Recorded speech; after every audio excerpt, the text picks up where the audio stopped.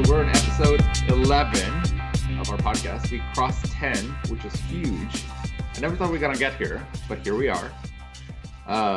And we have another guest today from a industry that I don't think we've interviewed anybody from games yet. No, this is going to be really exciting for me because, well, both of us, because we're both really into gaming we want to kind of share this story with people. I reached out to Eric. It was kind of like a cold reach out on Twitter, and we met and we talked a lot about gaming and like game development. So Eric has like a ton of contrasting stories of like how different gaming is from like the standard tech industry, and I found that really fascinating. So I'm really excited to talk to you today, Eric. Do you want to go ahead and just give us your introduction, give us your high-level overview? Yes, hi. Nice to meet you guys. My name is Eric Martel. I'm currently Director of AI and Machine Learning at Eidos-Montréal. Prior to that, I worked twice at Ubisoft, both in Quebec City and Montreal, where I had the chance to work on Far Cry and Assassin's Creed, maybe 4 or 5 of them. Prior to that, I was working in for a smaller game company that was from France, where we're doing point-and-click adventure games. In the early 2000s, those were a thing. Now it's pretty much disappeared from the landscape.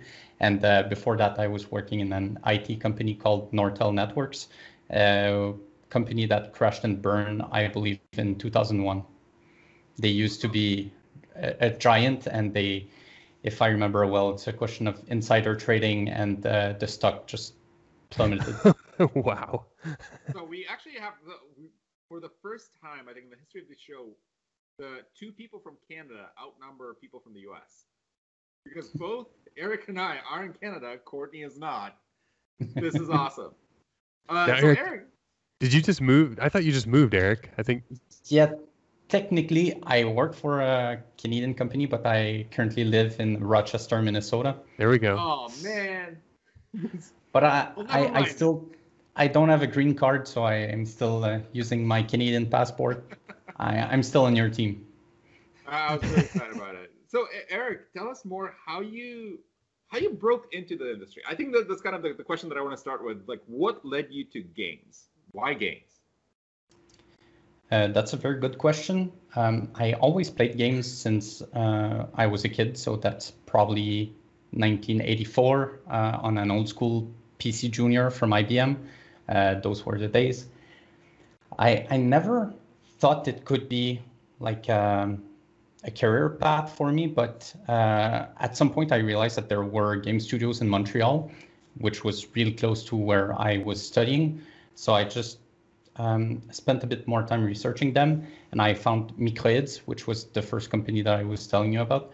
And they were, how could I say?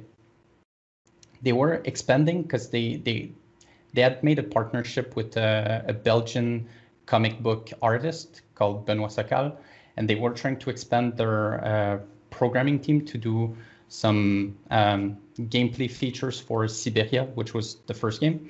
And I just happened to know, like, one of my high school friends was friends with a guy working there. So he just put me in contact, and a few weeks later I was working there, which was, yeah, sorry, go ahead. What time frame was this, just to give us like a frame of reference? I would not have assumed like Montreal would be like a huge or a burgeoning like gaming industry early on, right? Oh, so can you help us like understand that landscape a little bit? If I remember well, Ubisoft Montreal started in 1997, so it's a while ago. Unfortunately, back then they were doing Playmobil games, so it has nothing to do with what they're doing now. We kept joking around because as a game studio, you often have promotional material lying on the floor. And one of the characters that was everywhere was like a Playmobil little guy from the medieval ages. And I think they were doing games like Alex at the Farm, and like games that you would not expect coming out of Ubisoft Montreal. But back in the day, it was a thing. And so yeah, I joined the industry maybe in 2001. So there were a few players in Montreal. It was mostly Ubisoft. At that point, they must have been like 150 to 200 employees, which is nothing compared to now, where there are probably 3,500 people. Microids, they were a smaller company. They were basically working on the adventure game and a tennis game knockoff. They couldn't secure the name of the players because the licensing was too expensive. So instead, they had the official name of the stadiums. So you could play like random guy versus random guy at Wimbledon. That's how I like to play tennis too. Yeah. Against random guys. But like you could always tell that this guy was Andre Agassi or it was Pete Sampras, but he had like a different name. They changed the first letters of their names. Yeah, exactly. Switch them around. So I joined the industry maybe in 2001 after working for 2 years, I believe, on adventure games. I wanted something a bit more exciting. So I applied at Ubisoft-Montréal, ended up working on Far Cry Instincts, which was the console port of the first Far Cry. Very little people know the game because with the delays we had in production, we ended up shipping, I believe, something like 3 or 4 weeks before the release of the Xbox 360. So a lot of people didn't bother buying games from the previous generation. And it's unfortunate because it was a really cool game for when we made it. It had an in-game editor. You could create your own islands, play multiplayer with friends on those islands. It was pretty advanced for a first Xbox game, but yeah, it. So it's kind of the back end of that generation of Xbox, right? Like, yeah. So the technology had kind of been perfected and figured out, and so it was probably a really top tier production. Yeah. It was. It's unfortunate because initially we had great ideas, but we.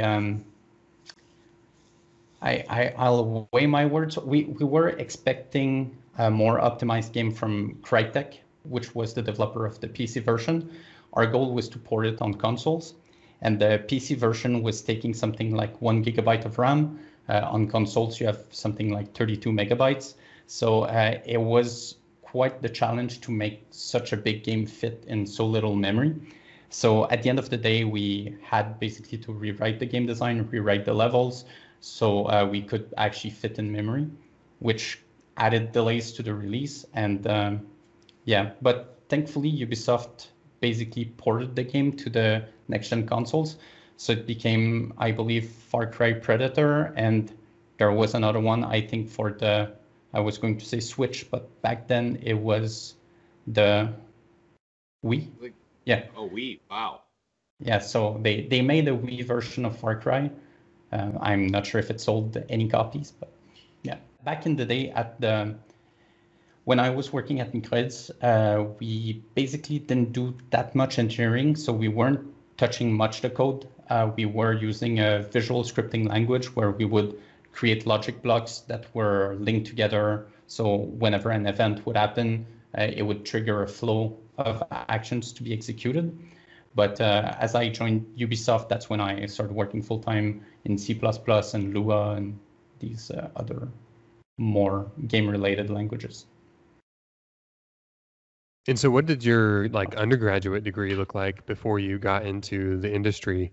What were you focused on in school? Like, you had this desire, right? You kind of mentioned that you'd always been around games and you thought it would be an interesting career to be in, right? And so, how did that early, formative years look for you? That's a good question. I'm actually self-taught. I dropped out of college in the late 90s, and that's the fun thing about programming. You can learn on your own with your own time. So I spent quite a lot of time reading about just C++ with the books of Scott Myers and Bjorn Stroustrup. I probably butchered his name, but those were the books I was reading back in the day. And I also spent a lot of time reading about artificial intelligence, which led me to focus a bit more on non-player character behaviors and decision-making in general. So unfortunately, I don't have a bachelor's degree, but I did spend some time learning how to build games on my own. do you feel like that in any way, shape, or form has affected your career options, like the lack of degree? Because this is something that I feel like I talk to a lot of the folks about the fact that at the end of the day, the degree doesn't truly matter, right? Like, as long as you can learn, as long as you can adapt, and as long as you have that hunger for just doing and building things, that's all that matters. Yep. Personally, I'll approach it in two directions. I think the biggest hurdle is to pass the HR gatekeepers, like the recruiters that will only look at certain bullet points to see if your CV passes or not. That's the biggest issue when you don't have a degree, because some recruiters are not as technical as others, so they won't understand what you did in your projects, and they'll just look for some key points like, oh, you have a master's degree from this university, therefore you have to be great. For me, it doesn't work that way. And I think, and it's really anecdotal, but most of the programmers that I worked with were self-taught, had this hunger to learn new things. So they would be, I would say, maybe a bit more versatile than other programmers, because they would always be open to learn a new stack, a new technology, a new library, and they didn't need to be, how could I say, to have this structure around them and how they would learn a new topic. So they could just pick up a book or open an SDK and start experimenting with it. So some of these programmers also have a less structure in the way they write code, which can be a downside, but most of them, in my experience, were doers. They would get things done. So personally, I never look at the education section on a resume. I don't care. I've been hiring people for the past, I'd say, 10 years. And to me, there's way too many people that stick to which school you went to or what kind of degree you have. Some of the better programmers I hired had either no degree or a degree in physics or something that was outside of like the typical computer science curriculum. And those people have been amazing programmers. Right. How did you overcome that hurdle of the filter, if you will? How do you get the visibility and saying, look, I know my stuff, even though this formality is not, I don't check that specific checkbox?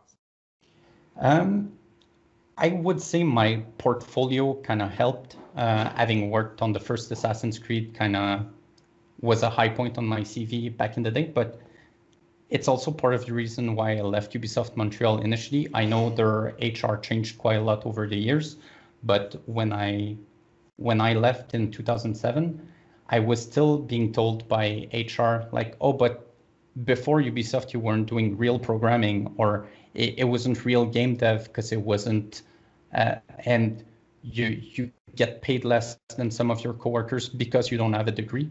So it was kind of frustrating. When I went back to Ubisoft, things had changed, so it wasn't as much of an issue.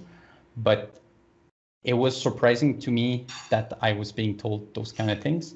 And in retrospect, I think it was simply HR people that didn't really know the field or understood what we were doing and how basically recognition went with what you were achieving and not what piece of paper you had. So after having worked on the first Assassin's Creed, I left Ubisoft, and just naming that game, fortunately and unfortunately, opened doors to me. I say unfortunately because I see in the years I've been doing recruitment, I've seen people show up with CVs that say, oh, I worked on Grand Theft Auto. Okay, sure, but what did you do on Grand Theft Auto?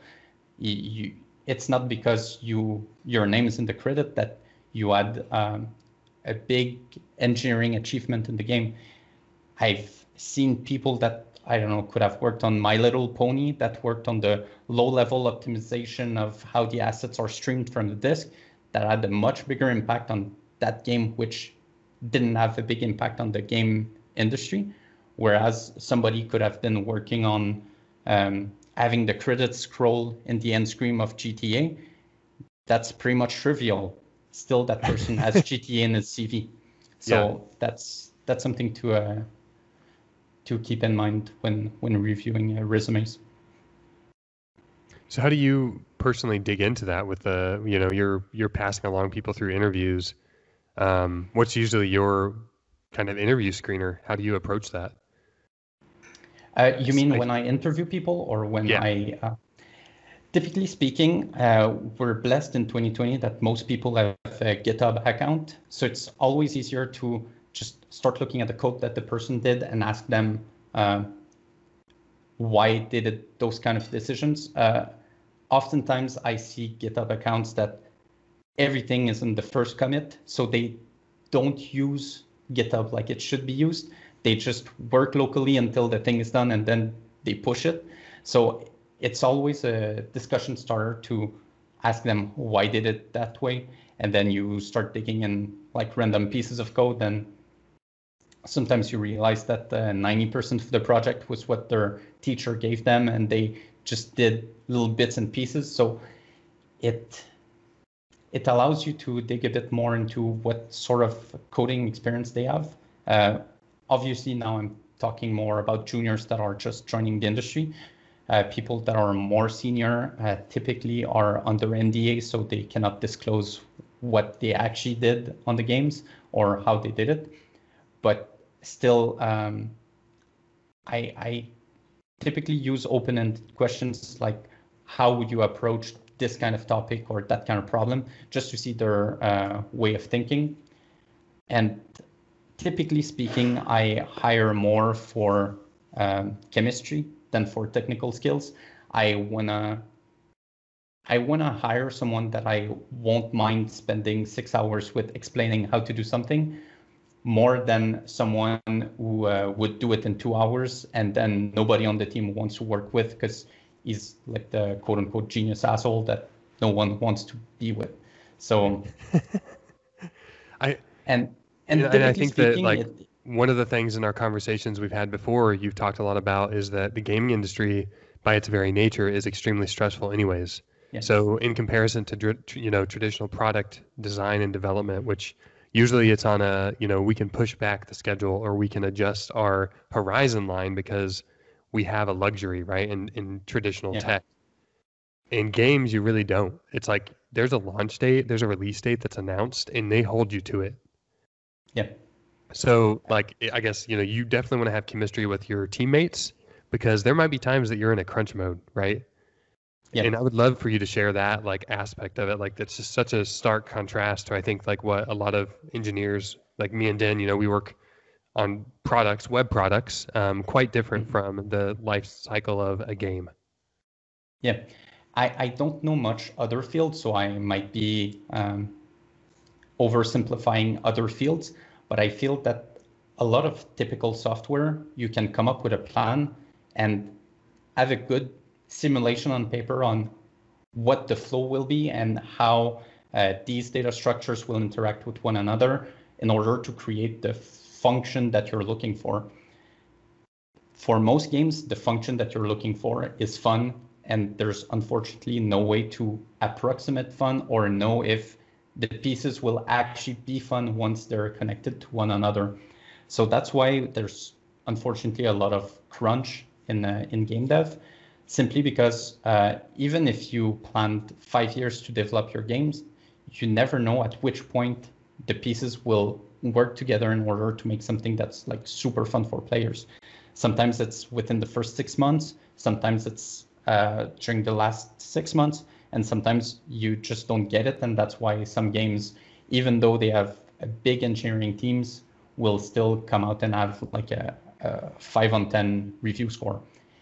It's also, like you were mentioning, because we're bound to release dates, some game companies don't have the luxury to postpone the release of the game and to make the adjustments to make something fun. And also sometimes it's just too expensive. For example, if you recorded all of your dialogues, all of your motion capture, it's possible that once everything's integrated, you realize that it's not really working, but that's it. That's what you have to work with. When I mentioned that not everybody has the luxury to postpone a release, is whenever you're dealing with a console release, PC and Steam might be a bit different, but on console, whenever you put out a game, it needs to be vetted by the console manufacturer. So it's really similar to what the older guys might have seen with the good old Nintendo cartridges that had the Nintendo seal of approval. This meant that Nintendo played the game and that they were okay with the quality of whatever was on the cartridge. That's probably, in my opinion, what saved the gaming industry in the early 80s, because on previous consoles like Atari and whatever, anybody could release a game, and sometimes the game could crash within 5 or 10 minutes, and there was no quality control. Nintendo, when they added the seal of approval, it meant that their own QA played the game and made sure that it was stable enough to be released to the public. Because remember, back in the day, there was no patches, there was no DLC, so the cartridge you received was the final version of the game, and you could do no adjustments. So yeah, since you need to have that kind of QA, typically speaking, you need to be in queue for example, Sony or Microsoft to allocate some quality control people to play your game. So you can't simply say, oh, well, I'll postpone it 3 weeks and see you guys in 3 weeks later. It doesn't work that way, because Microsoft has a schedule, Sony has a schedule. So typically speaking, it's agreements ahead of time as to when you'll be getting your game tested. And it's possible that your game gets rejected because, for example, you didn't figure out that if the game is played for 7 hours in a row and you lose the network connection at that point, the game crashes. Well, that's a failure of what we call the technical console requirements. So Sony or Microsoft is free to tell us, well, your game's not coming out in that state, you need to patch it. Most studios will deal with the company and be like, all right, well, they will do a day zero patch.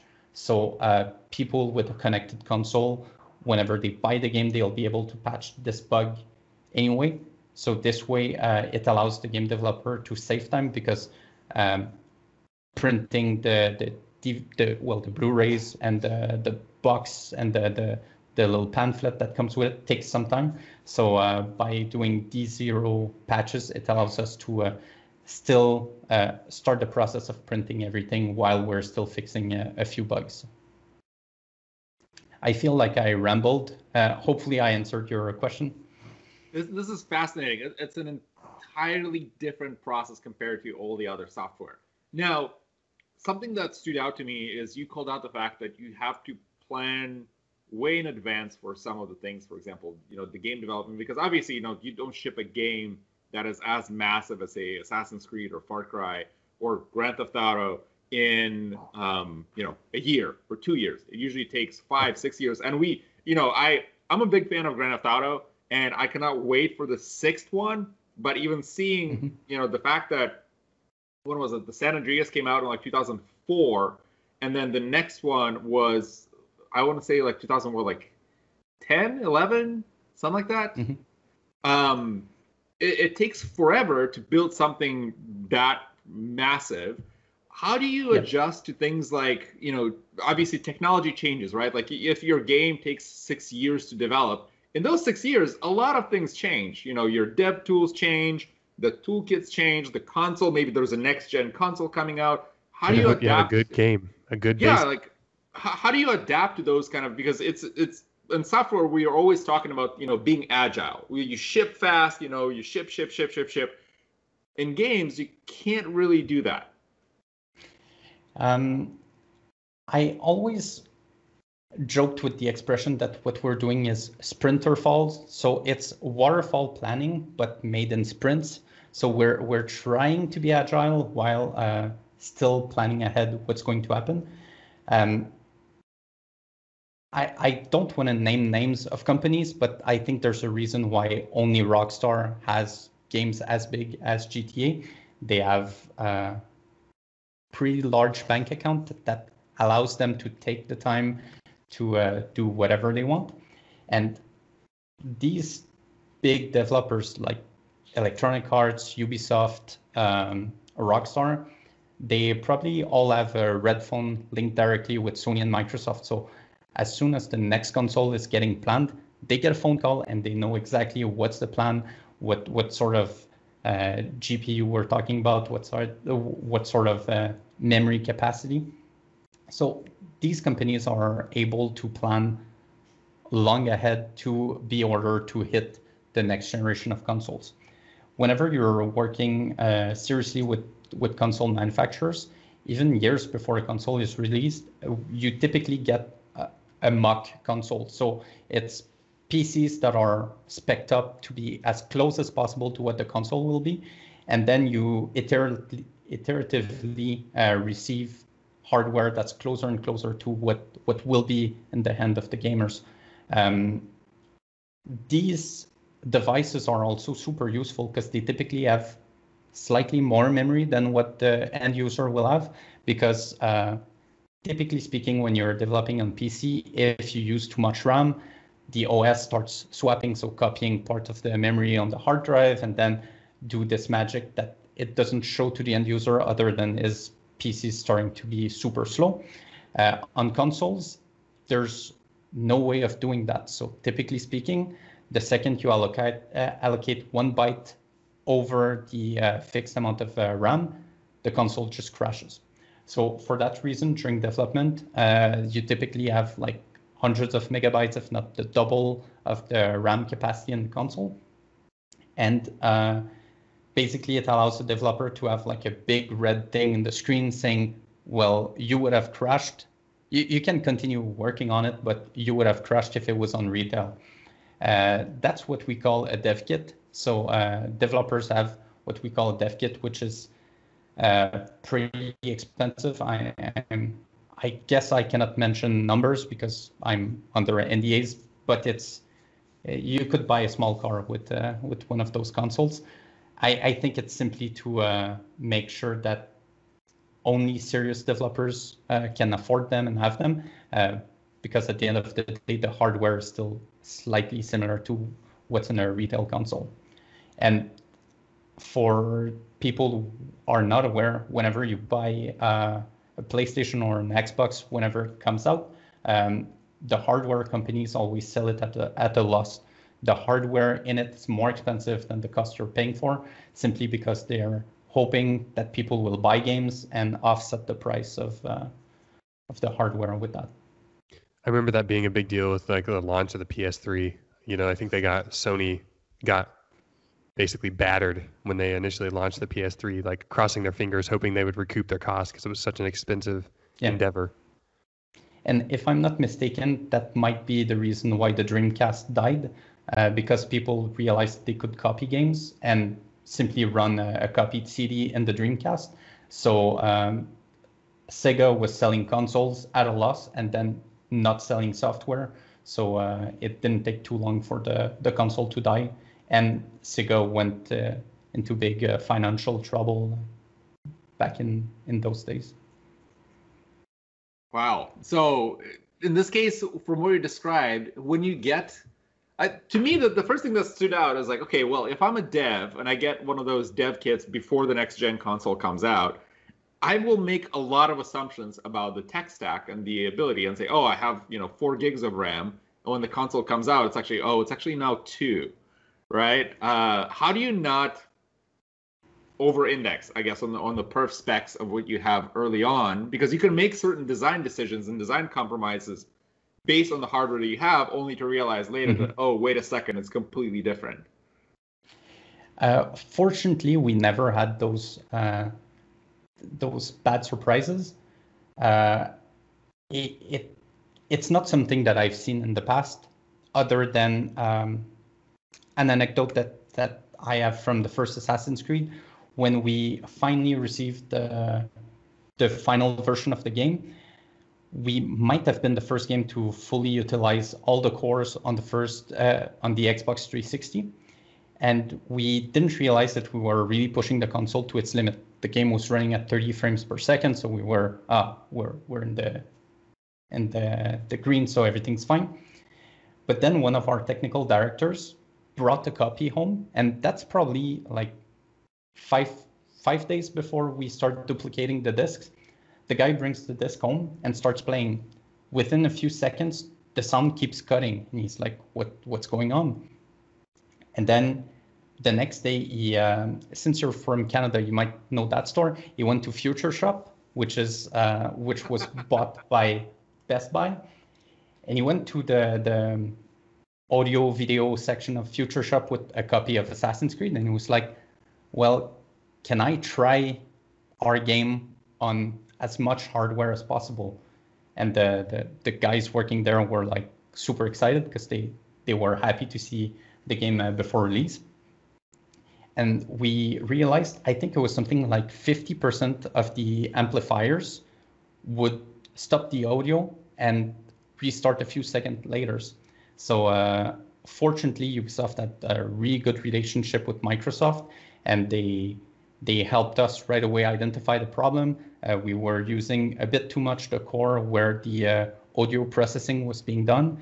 And back in the day, if I remember well, the XDK was sending the wrong signal to the amplifiers. So some of them would like start looking for a new signal instead of just waiting the next few milliseconds to receive more audio. So we almost had like a pretty massive bug for the game, simply because all of our amplifiers at the studio were the same. We had bought like a few and we're using them for testing, and those ones were fine, except for when the technical director brought it home. So we dodged a bullet there, and ever since, I think most studios and even first parties like Microsoft and Sony start diversifying what kind of hardware they use around the console, from TVs to amplifiers, just to make sure that the game would run on a wide spectrum of consoles. So thankfully, we never had issues with specs that we were aiming for, but I did run into issues where a game that I hadn't foreseen was kind of released before our game. When I was working on T4, it's like a game where you're trying to steal things in the Victorian era, and the goal is to not be detected and to play as stealthy as possible. And I would say maybe a year before our release, that was a 5-year development plan, and maybe a year before we released, a game called Dishonored came out, and Dishonored is amazing, and it completely overshadowed what we were doing. And in the end, I still think that Thief should have been Dishonored, but they were better than us and they came out before us. So I think we deserve, quote unquote, the flack that we got for Thief. It could have been a better game. And yeah, I wish we had done Dishonored. So when you're looking at developing for console, right, you're a studio and you're looking at, I'm developing console, you know, a lot of the time you see like a release for the PC version of the game alongside, or it might be a little bit delayed. Yeah. You know, you've just described developing on a piece of hardware given to you maybe by Microsoft or given to you by Sony that's like a faux machine, right? It's a PC machine. Yeah. Help me understand a little bit, like, you know, obviously if you're developing this thing for cross systems, the same, you'd want to do the same thing for diversifying your hardware, right? Because PCs are so, like, there's so many different variables with a PC, right? Yeah. Your end user on a PC could be running like the craziest rig ever with everything maxed out, or somebody with like super low spec. Mm-hmm. And like, yeah, if you're, I guess, what's the strategy if you're a studio that's like, I want to have my game on all platforms, not just, you know, like look at Overwatch, right? I think that's a great game to talk about because it's like everywhere. It's on every platform. My experience is mostly with the console studios. So typically speaking, most games are developed on a Windows machine. So each game engine supports to some extent running on PC because people are testing what they're doing on the PC. That being said, most games are meant to be used with controllers. So the developer itself works on the controls using, for example, an Xbox controller or a PlayStation controller. And basically you make sure that playability is feasible on the dev spec of the hardware, but any serious developer will always run it on console to make sure that the frames per second is really what you're hoping for, and that the experience is really what you're hoping for. So I would say the PC version is often like the little brother that trails behind. It's rarely the focus of a developer to be like, let's nail the PC version and then we'll port it on console. Typically speaking, it's easier to port it on PC because you can establish what's your minimal spec and then support any specs higher than that. So develop for that lowest common denominator and then go from there. You know, exactly. and I imagine, we're talking a generation ago, but like, I imagine like developing for Nintendo systems has to be particularly interesting because they always seem to have some sort of quirky difference in the way that their, system is interacted with or presented to the user, right? You look at the Wii U that had like this separate, basically, it was like the prototype of the Switch with like an actual hard console, and you didn't see as much support from third party, I don't feel like, for that console. And I wonder if that like also was part of the reason, like, it was low spec anyways, in comparison to the 360 and the PS4. But I think Nintendo kind of sometimes is always in that like different area, right? They're just different enough that it might make it a little hard to develop as a third party. I will preface this by saying this is my personal opinion, not my employer's opinion, but I feel like Nintendo has so many strong first-party games that it makes it really hard as a third-party developer to get into their ecosystem without getting completely destroyed by a Zelda or a Mario game or a Metroid. It's really hard to compete with the games they have and the marketing budget that they have for their own games. And since you were mentioning, they always have like a little hardware twist that most other consoles don't have.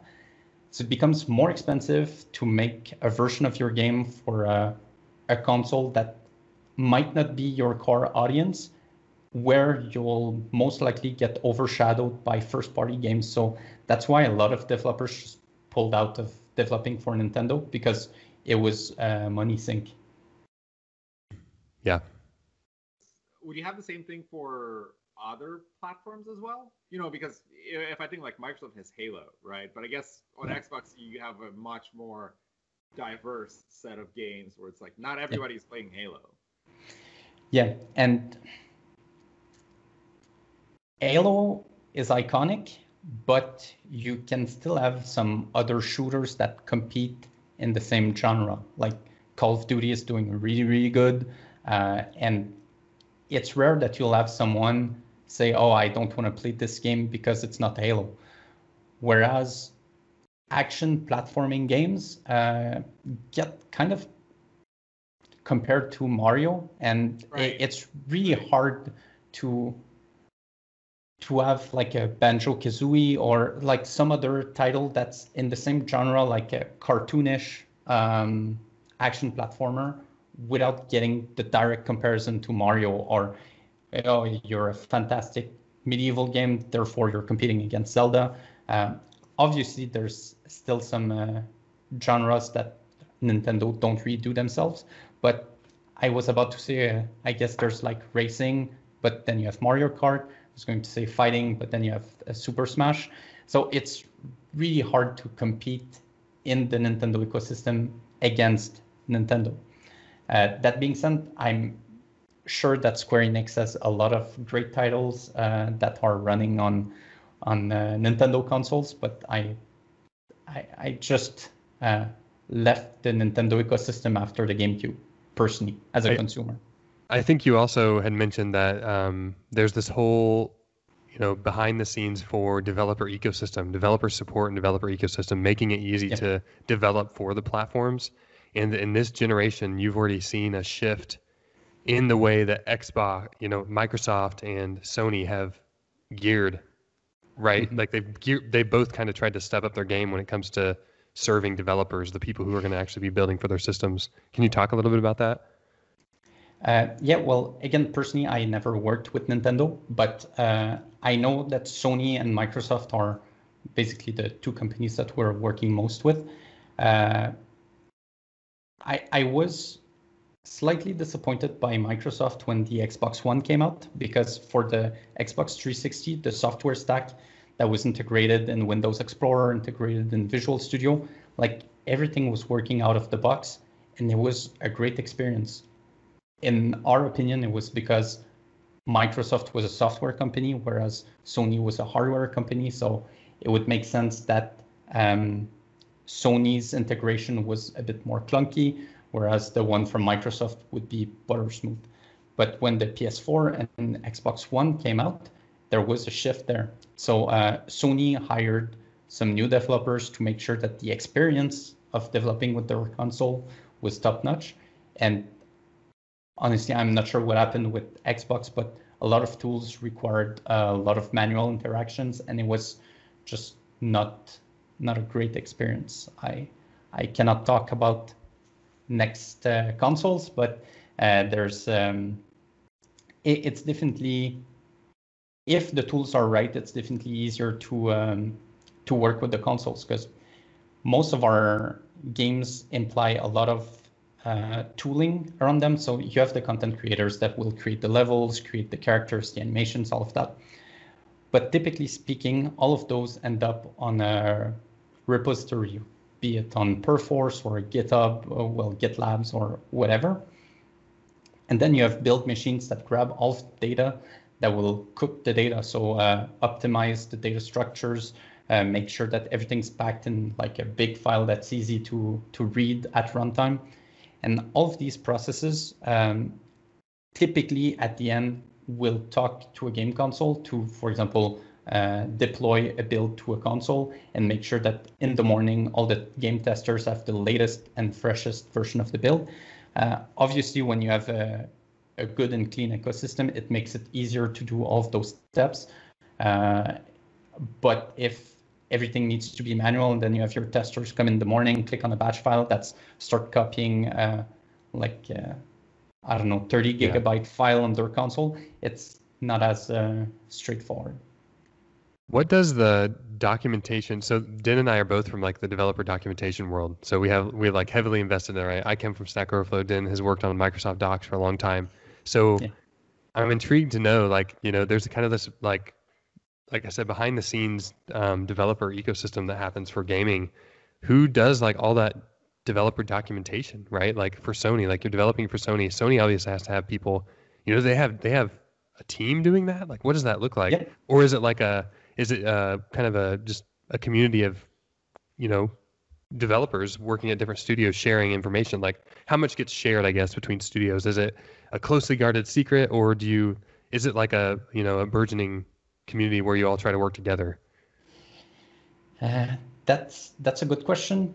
I would preface it by saying, in my opinion, there's not enough sharing in the world of game dev, and a lot of studios still,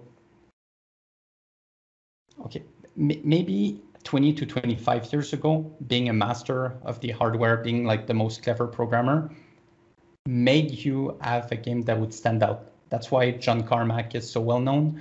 When Quake came out, it was incredible what Quake was compared to other games at that time. I think a lot of game development execs are still in that mindset that any piece of code is like the secret sauce and sets your studio apart from other studios. In my opinion, in the past maybe 10 to 15 years, it became more a creative advantage. Like, do you have the right developers to make a cool concept come out and be fun? It's less about the algorithms and how the code is structured, more what's the storyline, what's the experience for the player. Yeah, and I think that this is interesting because this starts to get into like AI, right? And this is your specialty, which is like AI is that mix of like creativity and making sure that it's an experience that would be really rich to the user and make sense and feel real, versus, like I said, if you have a great AI team, you're going to have a great game. And I think yes and no. How could I say? A lot of difficulty with AI for the common people right now. AI is, well, they don't know it, but it's typically deep learning, or, for example, the the server code on Facebook that identify faces of your friends whenever you're posting a picture, or a clever recommendation algorithm on YouTube. That's what AI is for the common people. What we typically do in game dev, I jokingly call it artificial stupidity. The goal is to make the characters credible, but dumb enough that the player's always better than them. So you're trying to create opportunities. So it doesn't feel cheap, like the game is trying to beat you all the time and just...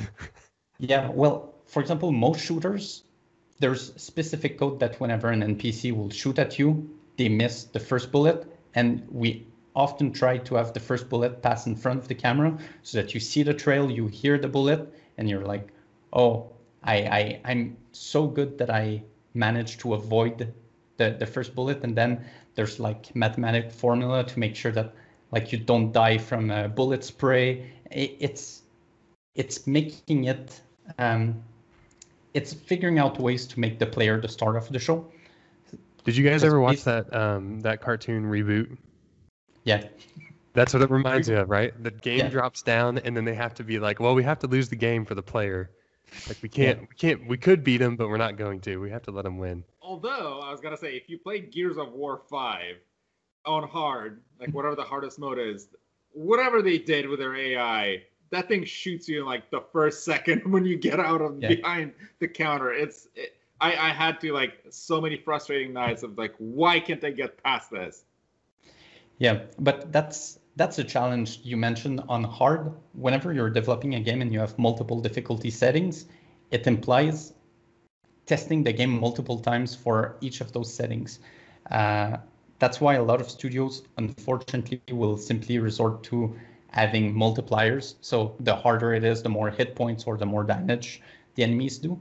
But it's quite a challenge. On Thief, we had for a challenge, if I remember well, difficulties like you could not be seen, or so it was twists on the game mode, which I found more interesting than just making the NPCs detect you at like 75% of the timer. They're like, oh, you're there, I'll come see you. So yeah.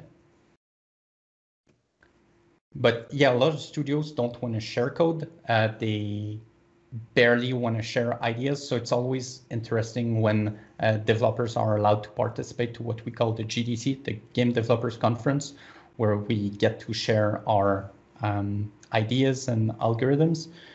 To be honest, most of the talks there talk about ideas and how to achieve them, and not specific implementations of here's how I actually did the code that's running. But it's still very helpful for the developers. So yeah, like you were asking initially, both Microsoft and Sony have technical writers that make sure that the documentation is up to date. Technically speaking, a lot of studios will have an engine code. So if you've heard about the Unreal Engine, Unity, or most studios have their own engine, if it's not one of those, that they will use internally to create the game code on top of that basically core of functionality. And the game engine will be the one responsible to be basically compiled for each of the platform. And that's where the interface with like the specific SDKs, for example, for Microsoft or Sony. So you can abstract, for example, reading and writing from the disk at the engine level. So a gameplay feature could ask for a sound file that's on the disk, and you don't need to worry about, well, how's the sound file fetched, etc. So it's only like very specialized programmers that will read the doc from Microsoft and be like, oh, here's how I use the API to ask for an asynchronous read on a file on disk. I think the interesting part here too is, and this is something that I've encountered with machine learning specifically and any kind of tutorials, and I think that's probably, I would hypothesize, that makes sharing a little harder, is because it requires you to have that context. It requires you to have the knowledge behind the scenes, right? It's very hard to teach somebody, deep learning in a week-long course of saying, oh, here's the 5-step tutorial on how you can be an expert in deep learning, or how you can use the algorithm for detecting, collisions. I feel like there's a lot of complexity, and I wonder if there is an extent to which people are just kind of saying, you know what, this is too hard to explain. It works. I wrote it. It's there, and whoever needs it can reuse it. And yeah, I agree with you. In the challenge, I gave a few presentations at the AI Summit at the GDC, and my challenge was, let's say there's 400 or 500 people in the room. How do I write a presentation that will resonate with most of them? When you have game designers, you have level designers that are interested in AI, so they want to learn more, but they're definitely not like this programmer that wants to see meta programming with templates and C++ and all of that. So it's really hard producing content for such a niche field, because game dev is big, but it's not that big if you compare it to writing J2EE applications, where like you would have millions of programmers that would be interested in what you're doing. Game dev is still hyper specialized. It's it's like a really niche group, and then it's also like it seems very secretive. Yeah. Right. So you also don't want to like reveal your employer secrets. Yeah. And I mean even the complexity of explaining those secrets, say if you wanted to.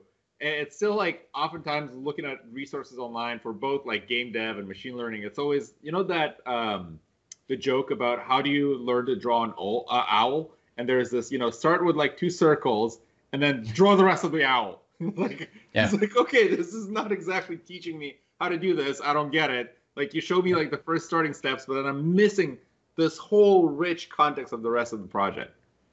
Yep, definitely. And to talk about like giving out some studio secrets. Most of the presentations I did or the articles I've written had to be signed off by top execs. My first article, I had to have the contract signed by Yves Guillemot, the CEO of Ubisoft. So I felt I still was a nobody back then. I had just started making games and I wanted to write an article, and they made me, like the lawyers made me ask Yves Guillemot to sign my piece of paper, and I was like, why can't you guys do it? Anyway, it was fun times. That's fantastic, because I can imagine the scrutiny when you're like, it's just a blog post for my own blog. It's like, no, the CEO has to approve. It's like, oh god, now I have to refactor the entire thing. Yeah, and there's a lot of PR too that needs to validate the message. We did a GDC talk about some of the tech that we did in Assassin's Creed Unity, and it was maybe 5 months after the release of AC Unity. And unfortunately, you guys might be aware, Unity was not the most well-received games of the Assassin's Creed franchise, mostly because of graphic artifacts, which I will get back to. It's funny, but not funny at the same time. We wanted to make to explain part of the tech that we developed for encounters that you have whenever you're walking the city, like someone getting mugged or whatever. And we obviously had some debug display to draw lines of who can see what and which areas on the ground are valid to spawn these encounters. And PR initially didn't want us to publish any of this at GDC because there was debug draws added on top. So it didn't look polished enough to show what Unity could be. But we were like, it's a developers conference. They all use that. It's not for the end user. We're just conveying information, trying to teach people. At the end, they allowed us to do it, but it was quite a challenge. And Courtney, you were mentioning before the wide range of hardware that's available for PC gamers. If I remember well, not the thing that killed AC Unity, but that really damaged the image the game had, was this good old picture of Arnaud, the main character, that was just 2 eyes floating with, I think, the tongue and no face. That screenshot comes from PC Gamer, and if I remember well, the thing is, if you were running with old NVIDIA drivers, when you start the game would be like, wait, your drivers are too old. Click here to install the new drivers, but you can always like kill that process and be like, no, I still want to play the game. So it was someone playing on PC with outdated drivers. When they reached that point in the game, for whatever reason, the memory layout wasn't good and the face would not draw. And it's really hard for a developer to shield yourself against those kind of situations. So we were working on Assassin's Creed Syndicate, which was the follow-up. Well, not really follow-up, but the next title after. And we started having, if I remember well, it was a filter in Jira, our bug tracking software, where it was like a potential YouTube or something. So any bug that could end up leaked on YouTube as like a graphic issue was already was moved on the top of the stack as like a super high priority, because we wanted to avoid those kind of situations. But at the end of the day, you cannot control what a PC gamer does with his machine. I should not complain about having to debug browser bugs now. I love the concept of a YouTube-worthy bug. I want to put this in every single dev team that I'm working on now, because like, is this YouTube-worthy? Are people going to film this and say, what the hell did you do? So, Eric, I have a question for you to kind of wrap up our conversation. Kind of, I want to learn, Courtney called out earlier the fact that in the game industry, oftentimes there's crunch mode, there's very intense periods of work. Yep. How do you balance that in your life and make sure that you're not burning out, right? That you're constantly energized about things that you're doing. You have that passion for games. It's clearly visible, and from our conversation today. But how do you keep it sustainable? I would say most developers are now much more mature and take crunch time more seriously. My worst experiences must have been, let's say, between 2005 and 2007, 2008. That's when I would say the average person in the industry was quite young. A lot of them were single, no kids. Now in 2020, a lot of people have aged. They have a significant other, oftentimes kids. So they don't want to be at the studio until midnight. They want to spend some quality time with their spouse and kids. And I don't know if you remember, I think it's in 2006, a letter called EA Spouse. It made the rounds in the media.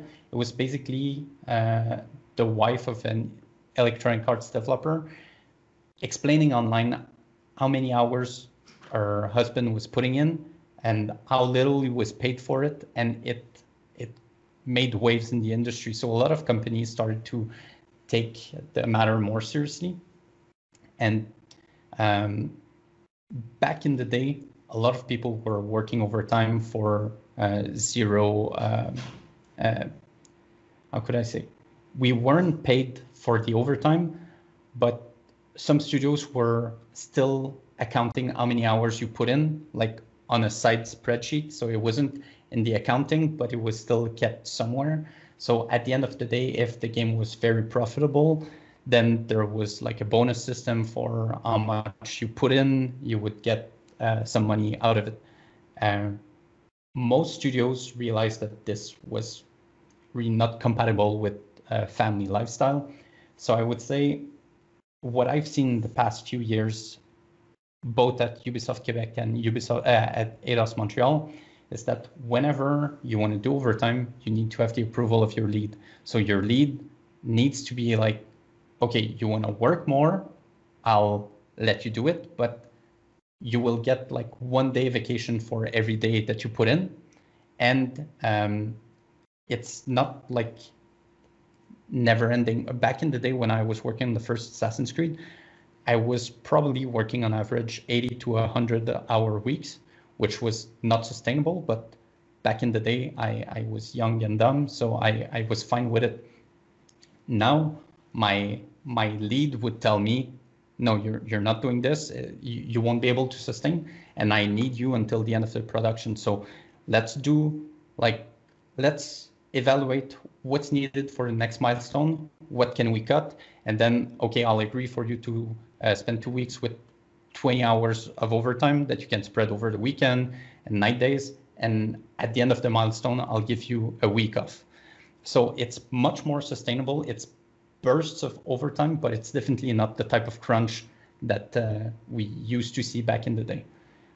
Obviously, I'm sure there's still some studios that crunch like crazy, especially indie studios where they need to basically publish in order to get some payments or a way to feed their family.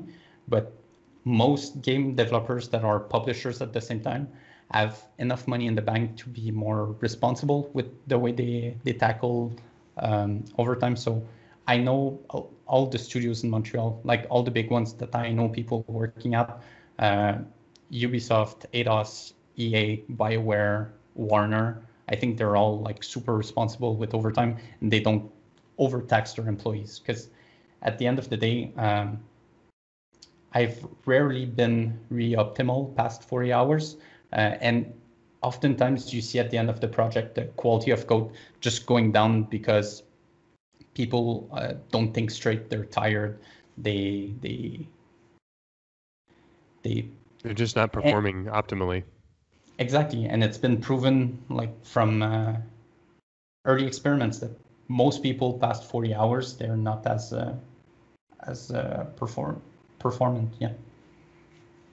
Well, this has been fascinating. I personally learned a lot from you, Eric. Thank you so much for sitting down with Courtney and I and discussing all this. I think just like, with a lot of interesting conversation, I think we need to have a repeat because there's so many more questions that we have in the future for you. So hopefully we did not scare you off.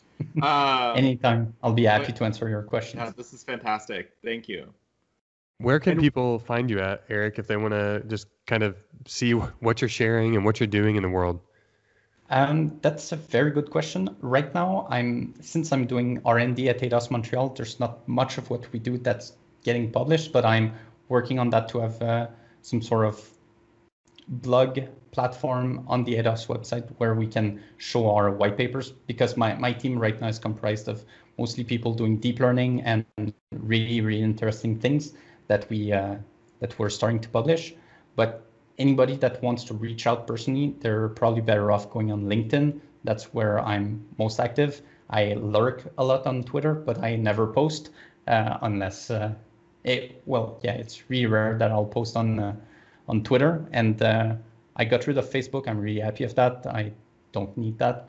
And LinkedIn What's your favorite game right now? What have you been playing?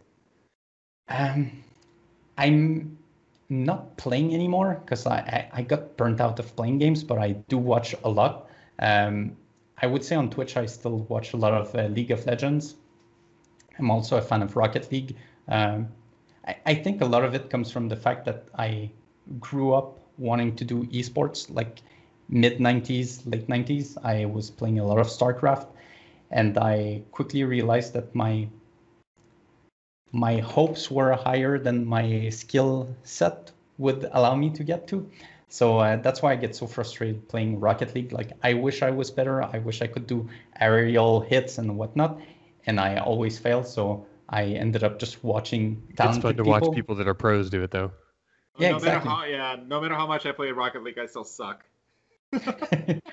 It can still be fun, like without doing the crazy stuff, but it's when you compare yourself, that's when you get disappointed. And unfortunately, with Twitch, it's so easy to see. I think I mentioned it. Better. Yeah, I think I mentioned it to Courtney last time. I got Dark Souls 3, and I tried playing that game for a few hours. And then I opened a YouTube video, and I think the guy within 15 minutes was further than I was after, 5-6 hours. So I just stopped playing the game. I'm getting too old to do rolls, and yeah. It's so enjoyable to watch. I mean, people do all kinds of crazy stuff, and you see, the Mario speedruns and people doing all that crazy stuff where it's like totally fascinating. You're like, yeah, I know I would never be capable of doing that. But this is awesome to see somebody putting in the time and the effort and the kind of the talent and actually putting that together. And the most impressive, I know we're getting out of time, but the most impressive is seeing speedruns that use bugs in the game code. Yes. For example, Yes. Games done quick is amazing. Yeah. I've seen someone play God of War, where they went into a fountain to trigger the swimming animation, and then they just flew out of the fountain, and they were going in between worlds, just swimming, and it was quite impressive. It's really hard for us to test everything. I always wonder, like the Games Done Quick guys, when they're doing those for charity, I'm like, how in the hell did somebody figure out to roll backwards 3 times into a wall, then jump twice, and then you get clipped in and you end up at the very end of Mario, right? Like none of those are just kind of like, oh, you know what? I stumbled across this like the green tube and I figured out that it's transparent. No, somebody's like, if you go to this second while you're crouching, also pressing the B button and the left trigger, then like, how many iterations do you have to go through until you figure that out? Like, unless you're reverse engineering that code, I don't get it. And even then, a lot of it has to do with timing. So reverse engineering the code would still be really, really hard because you need to reverse engineer how the memory layout will look at this very specific moment. Yeah, it's super impressive. Yeah, and how do you test or find like clipping through a level? I don't know. We do have some QA technicians that spend their days walking into walls and trying to see if they can clip through. It's a commendable job. I would not do it. It must be really, really hard. But we're also looking into using technologies like reinforcement learning to have agents learn how to do those clipping tests and run through the level and try to clip through everything, so that it's done more procedurally and can be done overnight. Yeah. See, there's a lot of topics we still need to cover, so we need another hour. So whenever you want. We have to have you in another episode of this podcast. Sounds good. Well, thank you so much, Eric. Yeah, thank you for being here. Thank you, guys. It was super fun.